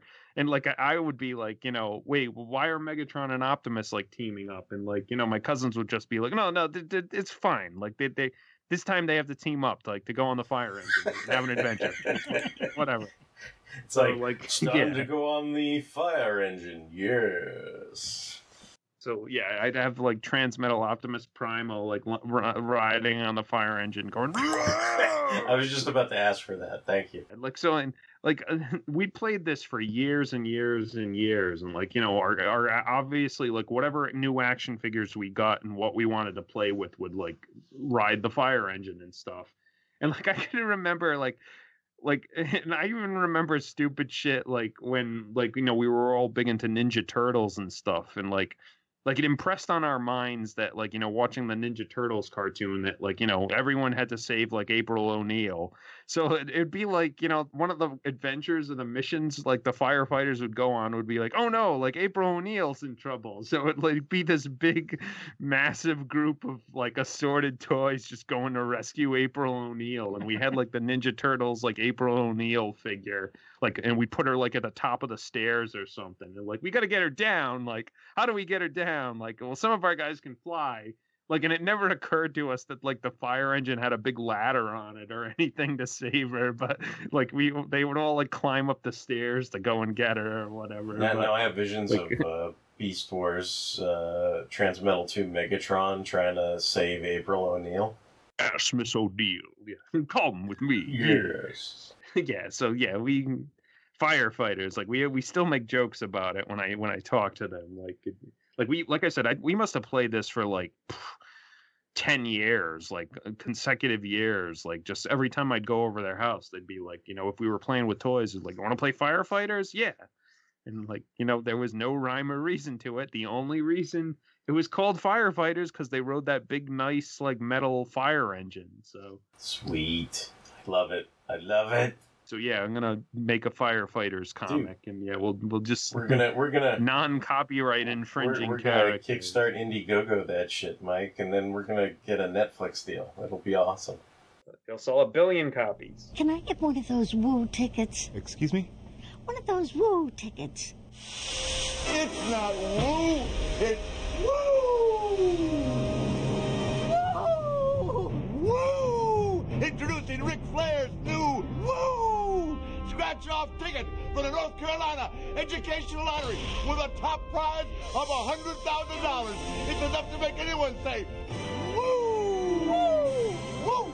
Woo! Woo! Woo! So what about you, Tony? What's your number 2? I am going to be a basic bitch, but it does work because it gets a little deeper. So Remco, back in the 80s, released a whole bunch of things that were Masters of the Universe related. Warrior Beasts, Savage World of the Warlord, and those are great. And they're all in the same buck, quote unquote, as Masters of the Universe, So you could have Warlord from DC Comics fighting like He-Man. You could have Gecko Man, fighting like, He-Man and like, A-Rek. That's A-Rek, great. Son of Thunder. Yeah, right? Yeah. The Cola, Son of the Wolf, all this crazy stuff. And that's awesome. And then Ric Flair and the Road Warriors can fight He-Man too. Wait. They made wrestling figures in the same scale with the same buck. You had Road Warriors, Ric Flair, fabulous ones, and they all fought Skeletor and He-Man. It was like wrestling, and I called this years before, Justin. They're making wrestling figures in the Origins style. Called it. You were ahead of your time. I was ahead of my time, man. It was like Ric Flair fighting He-Man, Road Warriors fighting like the Snake Men. And like back in the day, that was just cool, It was like all these guys had the same look, and that was like we were talking about scale. That's what scale meant something back then, because I was like, dude, these guys are just the same as them. I have Gecko Man, I have Lizard Man, I have Dragon Man, I have like I said, like Warlord. I have what was his son? Tyron or something like that. But you have all these DC characters. Remco got the license to for just the Savage World of the Warlord. That's it. They couldn't do like, Batman or Superman, but they got Warlord for some reason. And the Warlord figure was pretty sweet. Did you have him, Derek? No, but I did buy one for Darren and Ruth Sutherland. Nice, yeah, because they're big Warlord fans, yeah. And he was pretty nice. I mean, for the time, he had like a plastic cape, but he had the winged helmet, he had a saber, and it was just like the world expanded. It's like, we have these cool DC characters, we have these knockoff like, animal beasts, and then we have wrestling figures, and they can all fight He-Man. And it made like you talk about play patterns. It was like nothing means anything anymore. Nothing means anything. It's like we're gonna fight wrestlers. We're gonna fight people from the inner core of the earth. Like the Lost Land, and we're gonna fight these other guys who just mean nothing. They're just like knockoff characters, but they all fit in a really good way. It's like I could have Nicola, Skeletor, Gecko Man, and Ric Flair stand side by side and be like, that is like the quartet of evil, the worst bad guys ever. you know what I'm saying? It's like it made sense to me in my head. Yeah. No, I would imagine that'd be like teaming up GI Joes with what are those knockoffs, like the Battle Action Corps or whatever they were called. Or the Yeah, A-Team. yeah. They had they had 3/4 inch figures back then. Yeah, it was like B.A. Baracus is teaming up with the Fridge. You know, it was a cool way to expand your like I said. You know, we don't care about scale in this conversation because it doesn't matter. But at that time, that scale was kind of cool. You know, it's like, oh, these guys all. You know, fit. I talked about kind of outliners in my toy collection, and you know what that actually reminds me of is Black Star. Like, because Black Star was like, Filmation cartoon, and then the figure, I mean, was pretty much in scale with the He-Man figures from what I remember. He-Man, Thundercats, yeah. And I think I think technically, I keep saying I didn't destroy my toys, but I think Black Star was somebody I destroyed for creative reasons, because I think what I ended up doing with that Black Star, since I always had him in my same box with all the He-Man figures, but I got Black Star because he was the main character, and I was like, okay, Black Star's cool, but then I guess there were no other toys. There was nothing for me to do with them. And when that He-Man the Motion Picture, the Dolph Lundgren movie came out, and they had all these Skeletor had all these troopers that had the black armor, and they chased after He-Man on those little disc pods that flew around and everything. And so there weren't any toys of that. So I think what I ended up doing was I made like a little helmet for him, and then I spray painted it Black Star black, ironically, and then he was like my little Skeletor Centurion or whatever. He was a big boy, yeah, and they all had spark action, right? I know what was his name? Sauron had sparks. The bad guy with the horns, yeah. You can flick the back of them, and they all just like Thundercats. Thundercats came with either the Wily Cats or the Burbles. Oh yeah, and Black Star came with like the little. They came with Trobbits. What are they called? Chobbits? Yeah, because I was like Trobbits. Because I remember he came with that little like dwarf figure or whatever it was. Yeah. Yeah, Trobbits. Yeah. That was a good line too. I think Black Star is really overlooked. It's a fun show. It's like toy line, hit or miss, but the show was really good. Yeah. The evilness of CobraCon has you under my power. I, Stratos, will obey. He-Man, Stratos, and Cobra Khan, each sold separately. Your evilness won't make a slave of He-Man. Oh, yeah? One more blast of my hypnotizing mist, and now you're gonna see real power, CobraCon. Cobra Khan figure is new from the Masters of the Universe collection. Other action figures each sold separately from Mattel. So, Justin, what's your number 2 pick? So when Playmates came out with their next generation toys, like I was super into those. I had almost all of them up to a certain point. Even though I didn't have a Captain Kirk action figure until the one for Generations, I still wanted to have like my guys fight the Gorn because I love the Gorn. So my stand-in was Cobra Khan. Like Cobra Khan was my Gorn. So I'd have like, Worf and or Commander Riker or Mr. Data or whoever, like they'd be on a, away mission or something, doing something, and all of a sudden here comes, Cobra Khan, only it's not really Cobra Khan, it's the Gorn, and they knew he was the Gorn, and they'd get into a huge fight. So were these the Playmates next generation, or yes, were these okay?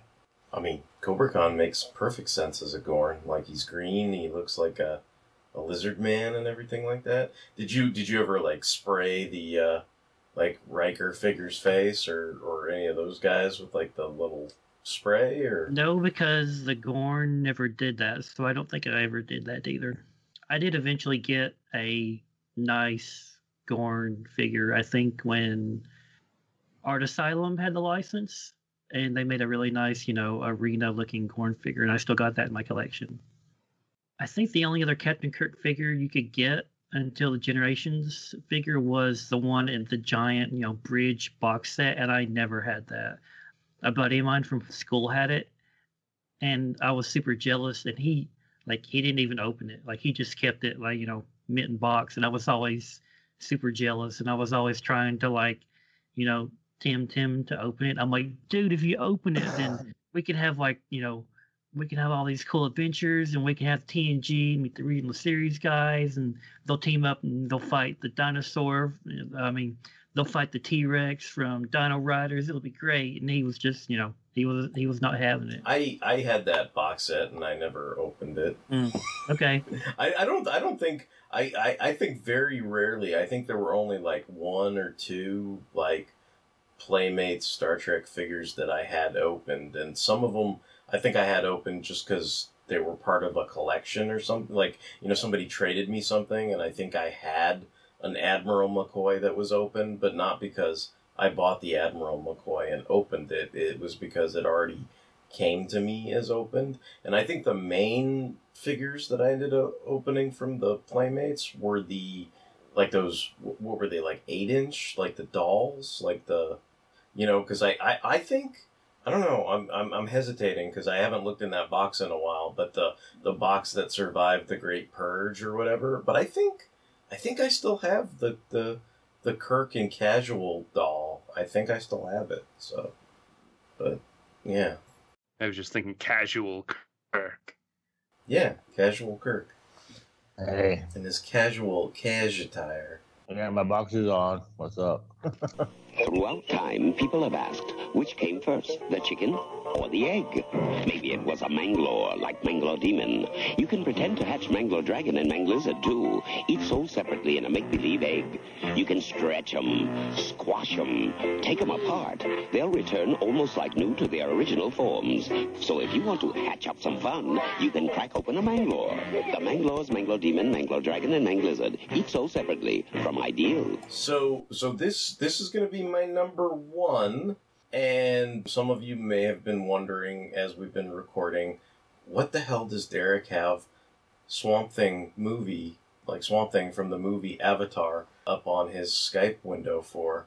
And, obviously for a long time before, Swamp Thing, You Make My Heart Sing, before there was like a Kenner action figure line and all this other stuff, there really were no Swamp Thing toys to speak of. There was no DC Direct, there was no DC UC, there wasn't anything like that. And this definitely is playing to my imagination. I'm harboring a guess that at best, Tony is going to be the only person who knows or remembers this line on the call, which is why I was going with like visuals for people. So this line was from Ideal, and it was called the Manglores. Yes, you could take them apart and put it back together. Supposedly, yeah, they were like rubbery figures that you could take apart, and then basically they were like super sticky. So you had to use the strength of Hercules to rip off an arm, and then once you did, you could sort of kind of like you had to have the strength of Hercules to put it back together. Well, no, I mean it was meekly like it would barely stay on when you tried to push it back together. But in my mind, I don't know if you see it there, but it's like the second thing after you scroll down, but you see the Manglord and see how he's all green and everything. And that Manglord came with the Manglore Mountain playset. And so basically that little green figure that came with the Manglore playset, like, that, to me, especially because Swamp Thing in the Wes Craven movie, like, he got his arm cut off and he regrew his arm, and the fact that the Manglore, I could rip his arm off and sort of meekly, like, stick it back on. Like, the Ideal Manglore Mountain figure in that was my Wes Craven Swamp Thing figure. So, like, to me, for years, like, that was my Swamp Thing. And again, this was a line where I think the only thing I had was that Manglore Mountain playset. So it wasn't like I ever, like when I'm looking at these pictures of like the other lines or the other figures with like eggs and different types of figures within the eggs and stuff, like I never had any of that. But I did have this Manglore Mountain playset, and it basically, to me, it was it was my Swamp Thing, and it's interesting because these came out in 1983, and the Swamp Thing movie came out in 1981, I think. So it was very, and to me, it's like by that point, I probably got to see it on cable TV or something a couple more times, and so that was the movie, the Wes Craven movie was my first real. Adrienne Barbeau.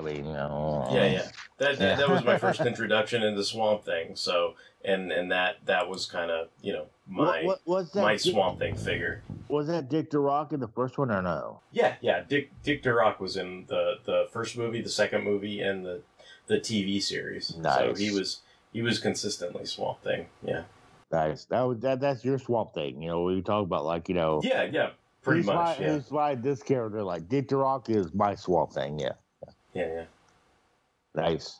Yeah, I remember Manglers. Yeah. Their whole thing was they had that sticky idea that you could take them apart, and if you broke your Stretch Armstrong, they could be put back together. Unlike your Stretch Armstrong, sort of. If you pulled him apart, he was done. Yeah. I was gonna say, what's the shelf life on those? How many times could you do that before they just wouldn't stay together anymore? I'm going to say 0, but barely the first time. It's like when once you really broke the arm off, then it was kind of okay, think of it this way: you try to stick it back together, and it was certainly sticky, and it would certainly hold. But at some point, if you did any significant action with it, usually that arm that you ripped off would fall off within 2 minutes. You know what I mean? So it's it didn't really. It's not like it was perfect. It was just supposed to be. They weren't action figures. They were a gimmick. Yeah. Yeah, it was a gimmick, and the gimmick. Think of it this way: it's kind of have you ever had one of those? It'd be kind of like Scott. If you broke a toy and you tried to fix it by Scotch taping it together. That's what I figured. That's kind of what the Manglers were. Yeah. Look at the slime pit. It's you could drop slime over the characters, and they say you can pull the slime off, but you really can't after a certain level. There's going to be crusty nastiness on the fucking character. It doesn't. It does what it does for a minute, but then it's just there's still crusty, gooey nastiness that's caked on. It's nah, don't do it. Don't do it too much. If you have a Manglore, keep it in the box. And Manglores are pretty high priced items, actually, mint in box there, because they're old. Yeah, I don't have any Manglores any longer, but that was definitely a childhood type. Like I said, 1983. Yeah. Yeah, you were meant to play with them. I mean, you were supposed to. Yeah. Like I said, back then we were told, here's how you play with this, and we played with it, and it was oh, that don't work that way. My bad. I know what these are, but the only reason I do is because Toy Galaxy devoted an episode to them. Oh, okay. They did an episode on it. That's cool. Maybe I should check that out. Yeah, I replied to it too, by the way. Toy Galaxy loves me. Yay. I'm an influencer.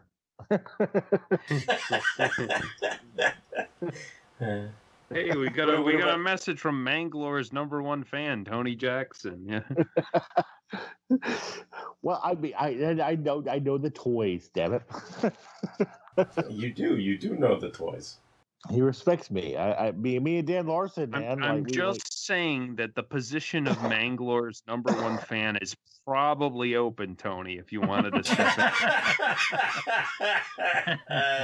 in. Me and Dan Larson hug every week. We're cool. He's a good guy. I like his beard. He likes my Manglores. That sounds dirty. Go ahead, Mike. This got weird. So anyway, Mike. Splinter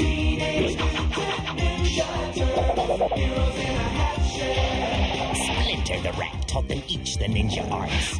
Donatello, master of the staff. Leonardo, the katana blade. My goodness. Raphael, the Don't throw this at home, kids!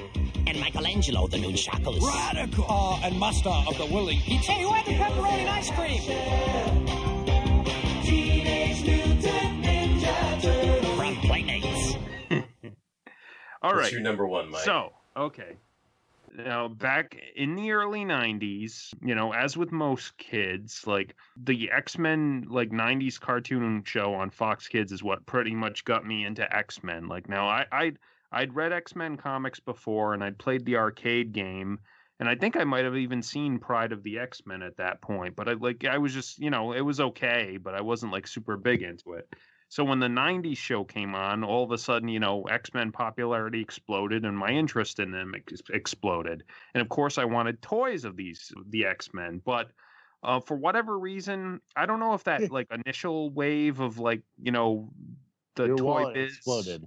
yeah, like I don't know if that initial wave of the toy biz like X-Men figures had already like left stores or I couldn't find them or I just didn't want them because they didn't look like, the Jim Lee designs or whatever, but like there just weren't like X-Men figures available to me. So what I did, what any kid with an imagination would do, is take my existing action figures and recast them as X-Men characters. So, I'm pretty infamous on this podcast, but Metalhead was my Cyclops. And the reason, the Metalhead, the Ninja Turtles character, the metal turtle. And my kid brain, my logic was he had red eyes, and that's why I cast him as my Cyclops. So, like, I'm pretty infamous for that, like, on this podcast. But I will also reveal to you guys some other Turtles characters that I recast as X-Men characters. My Shredder was my Wolverine because obviously he had claws, and like I also like I had the original Shredder figure, but I lost his like cloth cape, so I kind of had like a shirtless like Shredder, so it was like a shirtless Wolverine too. So. And then my detective Donatello was Gambit because he had a trench coat on. Yeah. So like that was my kid logic. And then I'm like those are the like most vivid ones I can remember. And who was the Manta Ray guy in Turtles? Oh, I forgot what his Ray Fillet. yeah, he was Archangel because he was blue and he had wings, basically. So, yeah, so that's pretty much what I would do for a long time before they actually made more toys of like, the Jim Lee X-Men and I could get my hands on them is I would use all my Ninja Turtles toys as X-Men toys. And, you guys have, you guys always have a good laugh about Metalhead and Cyclops and me. This had to be, number one. And if you look at my avatar, it's a picture of Metalhead from like the IDW Turtle comics, and they totally ripped off my little kid brain. Like they like they went into Inception or whatever and went into my dreams or my memories or something, and they were like, hey, Metalhead should be Cyclops or something, and because the IDW version of Metalhead has a friggin' yellow visor with a yellow like trimmed visor with red eyes, and I'm like, what? Like, and I think like when we did our like Turtles catch up, I pointed this out to you guys, and you were like, yeah, wow, that's kind of weird, and like I was like, they totally like stole my idea, like, so if I sue anyone, it's gonna be IDW for stealing my Metalhead Cyclops idea. Who is your Magneto, Mike? I don't know. Like I'd have to like I didn't really look too much into it, but I'd have to look at a range of like Turtles characters and figure out like who else I probably like. I think maybe my April O'Neil was Rogue, and then like I probably there were probably others. Like I probably like recast a bunch of others. Like, Chrome Gnome could be Iron Man. Yeah, that would probably work. But I mean, there were probably others, but those are the ones that like really stood out to me. But yeah, but I mean, and I was probably like 10, 12 years old at the time, so I mean, not even maybe I think I was a little younger, but it made total sense to me, and like back then, you all you needed was your imagination, and you could like you could surmount any toy having problem basically. So yeah, this is probably my most fondly remembered case of like substitutions or imagination time.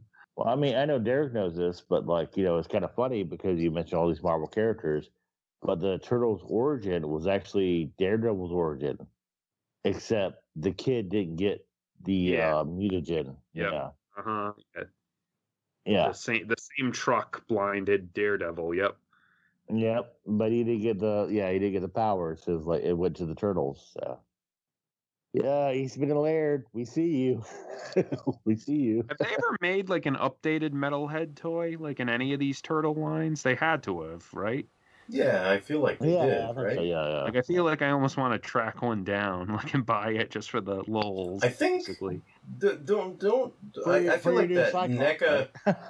I feel like that NECA cartoon line has been really extensive lately. Like, don't they even have a I'm gonna have to Metalhead? look into it. Yeah. Yeah, NECA did one, and then there was one for the 2012 series, I believe. Oh, cool. Okay. So maybe I'll look into that. Yeah. I think I used my Metalhead as like a Terminator because I didn't have any Terminator. That makes sense too. Yeah, I think that's badass. That's more of a connection than my Cyclops connection. Probably. Like he's a robot, so I feel like I think I could have used my Kenner Terminator as a Metallo figure to fight Superman or something. But I don't know. I think I might have been beyond my imagination at that point. I could use my Captain Power Lord Dread as the Terminator. So there you go. Yeah. You got that one eye. Those Captain Power like future war torn scenarios were very Terminator like. Very Terminator, yeah, definitely. Like the machines have overrun the planet, yeah, definitely. Yeah. You can imagine they're from another world. Mighty robots disguised as mighty vehicles. You can pretend only you and the friendly GoBots can save the Earth from the enemy GoBots. You're trapped, Turbo. Leader one to the rescue. They hide among us as earthly vehicles, but you can change them into robots, each sold separately. Take this, Psycho! Now who's trapped? GoBots. Leader 1, Turbo, and Cykill, each sold separately. New from Tonka. What about you, Tony? What do you got for the number one pick? Well, you kind of spoiled it, but it's okay, and I'm okay with it. But Road Ranger from GoBots was my goddamn Optimus Prime. Oh, okay. Because I as a kid, I never had Optimus Prime. Ever. One of my first Optimus Prime toys was when I was an adult collector. And Road Ranger just, damn, he hit that fucking sweet spot. He was a big-ass truck. Yeah. Does that mean Tom Scioli owes you $3.75? Oh, yeah. Bitch, pay me my money. He stole your idea? Not some, not a little bit. Oh, bitch. I came up with the idea first. Yeah, no, like when I was a kid, I got some good toys. I got Jetfire, awesome, amazing, big, high-end price point. I got some nice toys when I was a kid, but I never got Optimus Prime, never had Megatron. I never had Starscream. I never had the big guys. I had Bumblebee. Who cares? Fuck Bumblebee. But I had Road Ranger, and he was a blue and red truck. And he's small, and people shit on GoBots a lot, but GoBots are pretty cool. And Road Ranger was pretty fucking cool. He had a good sculpt. He had this gold visor, and he had some chrome on the front. He was a flatbed truck in the back. He wasn't a cargo truck, but I loved his transformation, and especially as a kid, you just latch on to the idea of what those guys could be. And I think Royal T was my Starscream, and Crasher was Crasher, but it's Crasher. But I always did I feel like they stole my idea too, because I remember I did repaint my giant Leader 1 to look kind of like Starscream, so I thought, the whole Cykill Leader 1 turning into Starscream thing was partially from my childhood imagination or what have you. Yeah, exactly, yeah. I also I had a Scratch, and I thought I don't know if this counts because I actually thought he was Trailbreaker, and then I realized he wasn't. Trailbreaker, right? Yeah, he actually wasn't. And I was like, oh wait, this is a GoBot. This isn't Trailbreaker. But I had Scratch. Scratch was pretty cool. You're like imposter, defiler, blasphemer. We did the same time. Good job. But like when you had GoBots back as a kid, you just transitioned to who you didn't have with Transformers, because like kids, you know, back then Transformers were higher. All the GoBots, except for the Superclass, are like the ball busters or the whatever. They had a higher price point, but like the majority of the GoBots were 3 3/4 inch. They were like smaller figures, and like that was my Optimus Prime. I couldn't afford the bigger Optimus Prime, and the best thing about it is he fit the mold. He looked kind of fucking cool. And yes, the Tom Scioli thing was kind of a nice little nod to me that he didn't know he did to me, because I don't know the guy. He didn't do the story for me, but it was just like, you saw the same thing I saw. You saw that. That's cool. And that made me feel like, kind of validated. It was like, that's the same guy, right? Kinda, what I'm saying, Mike? It's like, yeah, you saw that, Mm-hmm. Yeah, it's like, like leader one,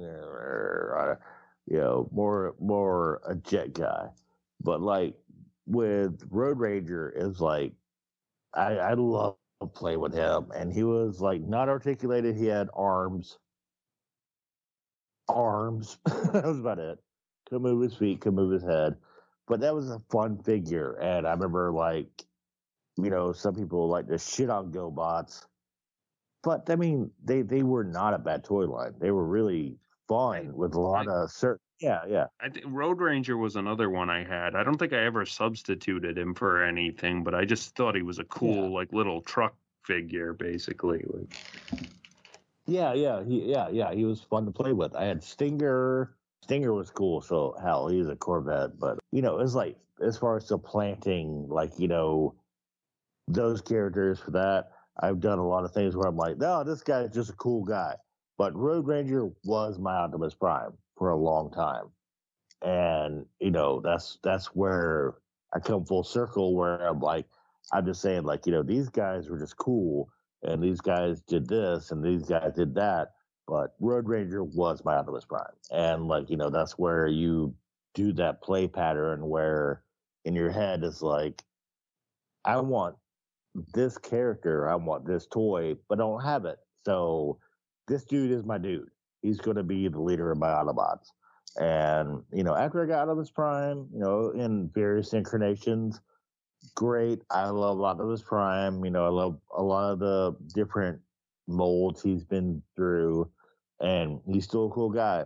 But, Road Ranger is still going to be my Optimus Prime in my heart, and it's like, that's that nostalgia, it's like, I got him first.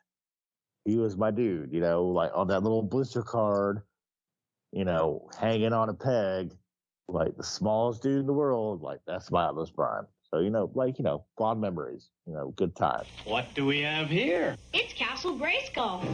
And it's mine. Not so fast, Beastman. He-Man! You can pit He-Man against Beastman, playing for the power of Castle Grayskull. You have to put the castle together. Beastman's escaping. The throne, Dad. Dad, you saved the castle. Castle Grayskull from the Masters of the Universe collection. He-Man and Beastman, each sold separately, from Mattel. All right, Justin, take us home. What's your number one toy imagination that you got for us? It's nothing really that great or glamorous, I think. So when I was a kid, I had a lot of action figures and even vehicles, but not very many play sets. I mean, I had a ton of Ninja Turtles and Ghostbusters toys, but not many of the, the bases of the play sets. One of the things I wanted and never got was the Bat Cave. I remember looking at that and in the, the Christmas wish book and going, oh man, like I want that. I need that. Like I can put Batman and Robin in there and they can, chase after Mr. Freeze. I never got it. So what I used instead of the Batcave was Castle Grayskull. Like that became my Batcave for a long time. I mean, that's a pretty good idea because it's got all the kind of stony, it looks like a cave for the most part. Like, which Bat cave were you coveting, Justin, when you were looking at it? I guess it would have been the one for Batman Returns. Oh, okay. Those Kenner ones, like, because those looked really cool. Like, yeah. I know in some setups, like, people still use the Batman Forever one, the one with, like, all those little islands where you could put different things on and stuff. So yeah, I used to love crap like that. Like, just, any kind of like stony like castle, or anything that could be used as a generic sort of adventure area. Like, I remember I had like these displays for like these dinosaur models I used to collect, and like I just use them for other things too, where it'd just be like, oh, here's it was like a rocky cave, and like it would just be like, here's an adventure spot for someone to go explore. Did you ever put like your Ecto 1 inside Castle Grayskull as well, like in that play pattern? Yeah, probably. Yeah. I probably had that Batman Returns Batmobile by then. Oh, the Batmobile by then? Yeah. Yeah, I've still got that Batmobile. Like, I think... That's a sweet Batmobile. Yeah. Yes. I've lost some missiles, and the last time I saw it, like, I couldn't find the canopy, so that may be gone, or maybe in another box, but I've still got most of it. It's like, what makes us, like, have imagination and stuff? We don't have to play with toys. We're all adults. We're not going to be like, pew, pew, pew, bang, bang. But back then, I don't know about you, but I still do that. I kind of do. I kind of do. I ain't gonna lie. I can confirm with absolute authority that Rad figure that was substituted as Hot Rod did a lot of pew pew pewing and bang bang banging, along with like and dodging and stuff, like all over the place. So yeah. I mean, Yeah, like, for sure. I would buy like those Hot Wheels die-cast vehicles, and like, yeah, I'll like lay in my bed at night and have a long day at work and be tired, and then like I'll take the spaceship and be like, okay, so yeah, okay, fair.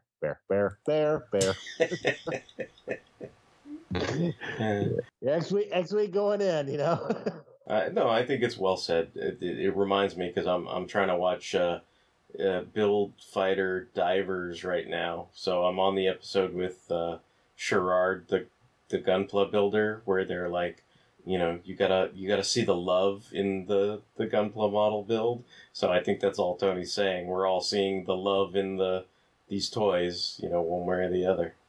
Yeah. You don't have to look at them as objects. It's like, if you buy them, it's because there's a connection. It's like there's like a thing you want because they mean something to you. When I go home and I open it up, and I fuck with it a little bit, fiddle with it, pose it, it's just like, damn, that made my day a little bit better. And that's like pretty important. That's like something that a lot of people don't understand. It's like, this is a hobby and it's a passion. And when we get to enjoy our hobby, it means so much. Like, a lot of people don't have that in their life. They forget how good it is to enjoy their hobby. Well, we hope we made your listening day a little better here over at Fanholes Podcast. If you have any other comments, questions, and or concerns, you can send them to fanholespodcast@gmail.com. If you want to check out the backlog of Fanholes Podcast proper episodes, you can go on over to the Blogspot. It's over at fanholespodcast.blogspot.com. You can direct download all the Fanholes Podcast proper episodes there, along with all of our other spin-off shows. We are on all kinds of social media. We're on Tumblr, Twitter, Instagram, Facebook. We appreciate all the likes, hearts, shares, and retweets that we receive. We can be streamed on all kinds of social media. We're on Stitcher, Google Play, and Spotify, and you can find us on Apple Podcasts. So, until the next time, this is Derek WC. You make my heart sing. Signing off. Hey, it's Mike. Toys. Good night. Hey, this is Justin, and I'm getting on the fire truck. This is Tony, and to quote Toy Galaxy, You don't grow old because you stop playing. You stop playing because you grow old. I think that's MGO, actually. Shut up, Justin. You're correct, damn it. Edit that, Derek. Make it work. It's all staying in. You're still recording. As MGO would say, you don't grow old because you stop playing. You stop playing because you grow old.